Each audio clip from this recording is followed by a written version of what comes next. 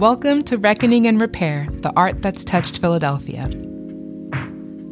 I'm Chrislyn Laurore, a musician, amateur photographer, and grad student who spends most of their time reading and writing about collective memory, race, placemaking, and belonging. In this episode, I had the immense pleasure of sitting down with Massiah, a MacArthur Prize-winning documentary filmmaker and the founder and director of West Philadelphia-based Scribe Video Center.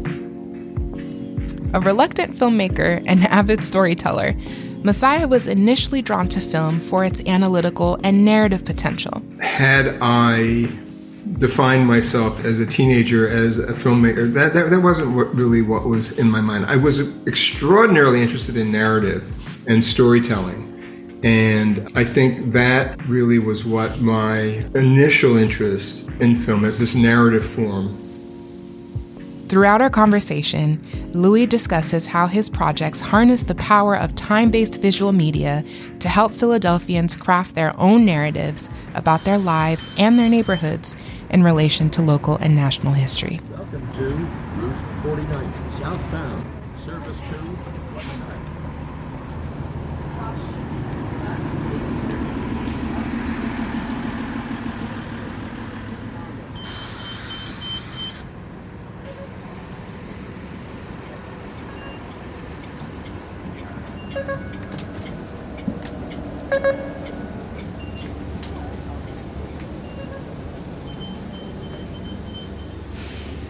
I wanted to get started by asking you, what was the first film that you saw that really moved you? There are some influential screening moments for me that are important. One actually is relatively late. I was working at WNET, which is the public TV station in New York. And there was a gathering in a space that had been called together by Ellis Hayslip. And he'd convened a gathering, and there were a number of us, maybe 20 or 30 of us, watching films. I actually don't remember what films we were watching at that instant. But what was new and profound and extraordinary was the conversation that was going on in that room as we watched the film and afterwards, and really seeing this whole other power of time-based visual media when it really was a part of a discourse. You know, the medium that we watched was important, but it was the conversation and the interaction and what we built from that screening. Right. And that was a profound experience. In those conversations, the media was really alive. It wasn't this static thing that you looked at really somewhat passively and then talked about, but it was alive and an active thing. I'd also say in terms of, again, very late, very, very late, and again, not first, when I was in college, I saw a film by Jean-Luc Godard called Les Carabiniers, and it blew my mind, not because of any one dramatic scene or something violent, but because it really broke narrative convention. There was something in that non-narrative structure, but also something that says something about the way we work and the way we acquire things. It just was a revelation.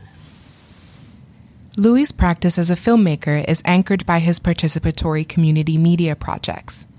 He reflects on the early years at Scribe Video Center, cobbling together resources to support local activists in documenting and responding to some of the most pressing social issues of the 1980s, in their own voice. The idea of participatory community media is something that developed out of a response rather than saying, okay, I have this ideology and I'm going to create something based on the ideology. It was based really on a response. A lot of the work for me began through projects at Scribe.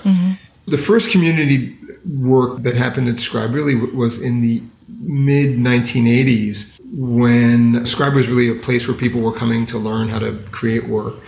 And the mid-1980s, we're talking about the Reagan era still going on, and we're talking about a huge influx in homelessness and housing issues. Folks affiliated with Scribe, including myself, we would get calls from folks organizing around issues of housing and homelessness. Can you help us document this? Can you help us document that? And Scribe at that point was like an after work Saturday, Sunday kind of activity. I had a job during the day. We weren't a TV station. We weren't, we didn't even have equipment, to be quite honest. I mean, we were borrowing equipment from rental houses, so we didn't really have equipment. But, we tried to do the best we could. The idea was, if we could train people, folks from various community organizations, skills in camera and lighting and sound recording and editing, then they can do the work themselves. And so the idea was to help groups really gain the skills and the language of documentary making. And the issues that they were analyzing were issues that affected them, so that as subjects of the film, they also had authorship. So that's how it began. And then other projects have sort of developed out of that similar model of what's happening in this particular neighborhood. Well, let people in that neighborhood define what's happening in that neighborhood. Right. Or what is unheralded in this community. Let people in that neighborhood kind of define that. The whole idea came out of thinking that media making is a language, and it shouldn't just be about Hollywood and commercial stations and mass media, and it shouldn't just be about people who have access to higher ed and film and media programs at colleges and university. But it really should be a language. It's a form of literacy that everybody should write. And in talking to a broad public, if we're able to hear and watch what communities say are their issues, it really affects how we work as a society and political decisions that we make and who we vote for, based on an understanding of what people's lived experience and their own analysis of it. So it comes out of seeing media as a kind of cultural work, as a way of helping to strengthen society broadly. Yeah. Shared authorship comes with its own set of challenges, including how to channel multiple inputs into a coherent aesthetic vision. You've identified something very important, that filmmaking is about making choices, and those choices are what one calls the aesthetics. What is the subject going to be about? What's the camera angle going to be? Is it going to be a close-up or wide shot? How are we going to interview people? Will it be a two-shot interviewing people together? Will we interview? All of those choices really begin to define the aesthetics of the work. Coming to consensus can be really challenging, and I don't think that participatory media necessitates a consensus decision-making approach. Sometimes it does, but sometimes it's ceding decision-making control in different areas to different people. There are certain aesthetic things that one sees in participatory work. I think sometimes it has to do with something as simple maybe as polyvocality. There may not be a single narrator, or the narrator is not positioned as an outsider. The narrator is a voice assumed to be from the community, and there may not be a single antagonist.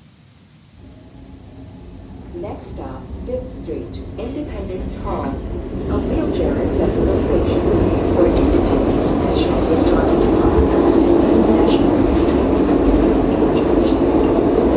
For your safety, do not walk between the cars. Doors and for emergencies open. Thank you. 5th Street Station, Independence Hall. Doors are opening.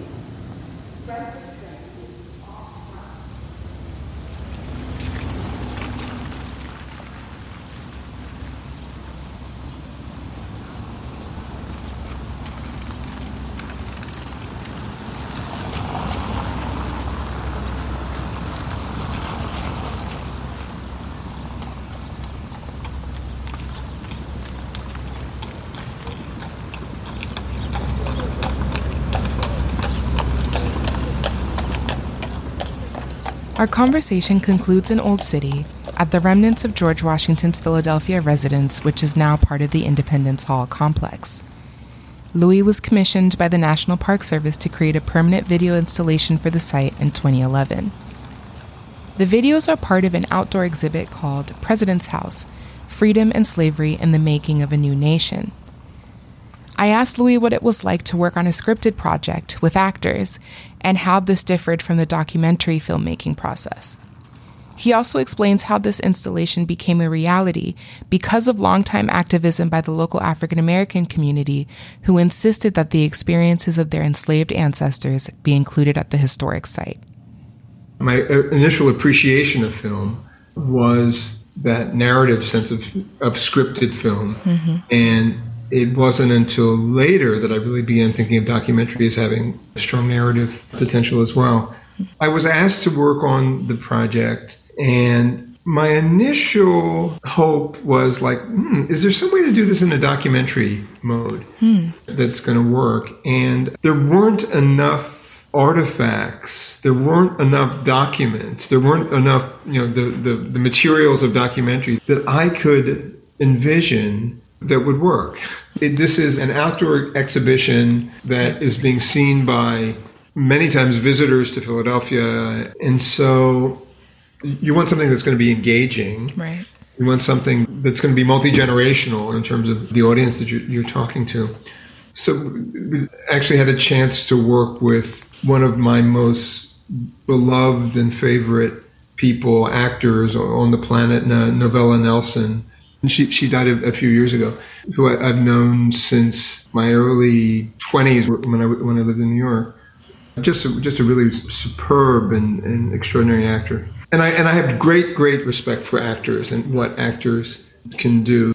It opens a whole other discussion about what is truth. How do you present something that is factual and true, and something that is contentious? Because some people, even as it was being built and as the project was going forward, really felt that to talk about enslavement on the land where George Washington lived is like, confusing European Americans of a certain stripe, saying it's confusing, and that we should really talk about slavery, that period of enslavement someplace else. This is a place in front of the Liberty Bell to talk about the official narrative or whatever.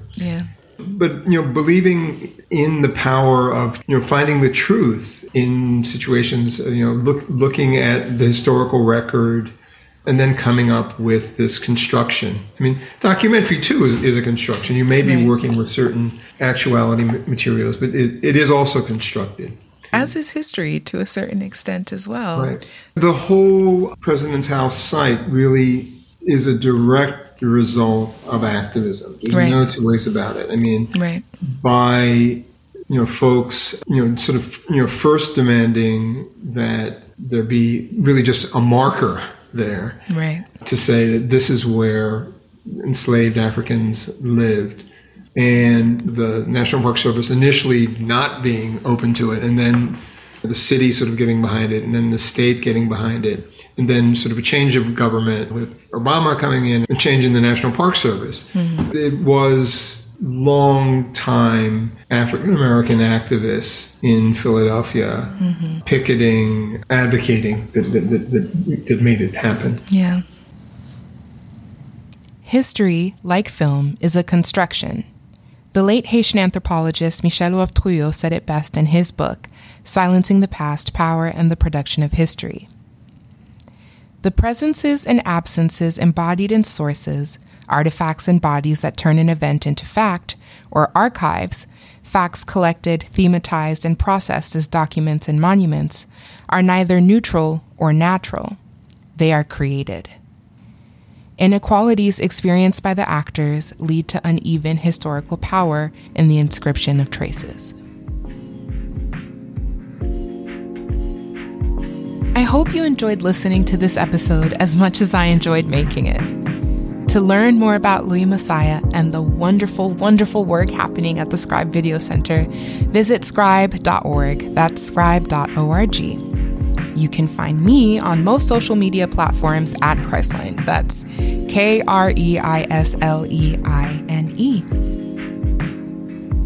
Reckoning and Repair, the Art That's Touched Philadelphia, is a Center for Experimental Ethnography project engaged with the exhibit Rising Sun, Artists in an Uncertain America. The exhibit is a collaboration between the African American Museum in Philadelphia and the Pennsylvania Academy of the Fine Arts and is open from March 23rd to October 8th, 2023. For episode extras and information about the artists and podcast hosts, please check out rnrphilly.com. That's the letter R, the letter N, the letter R, Philly.com.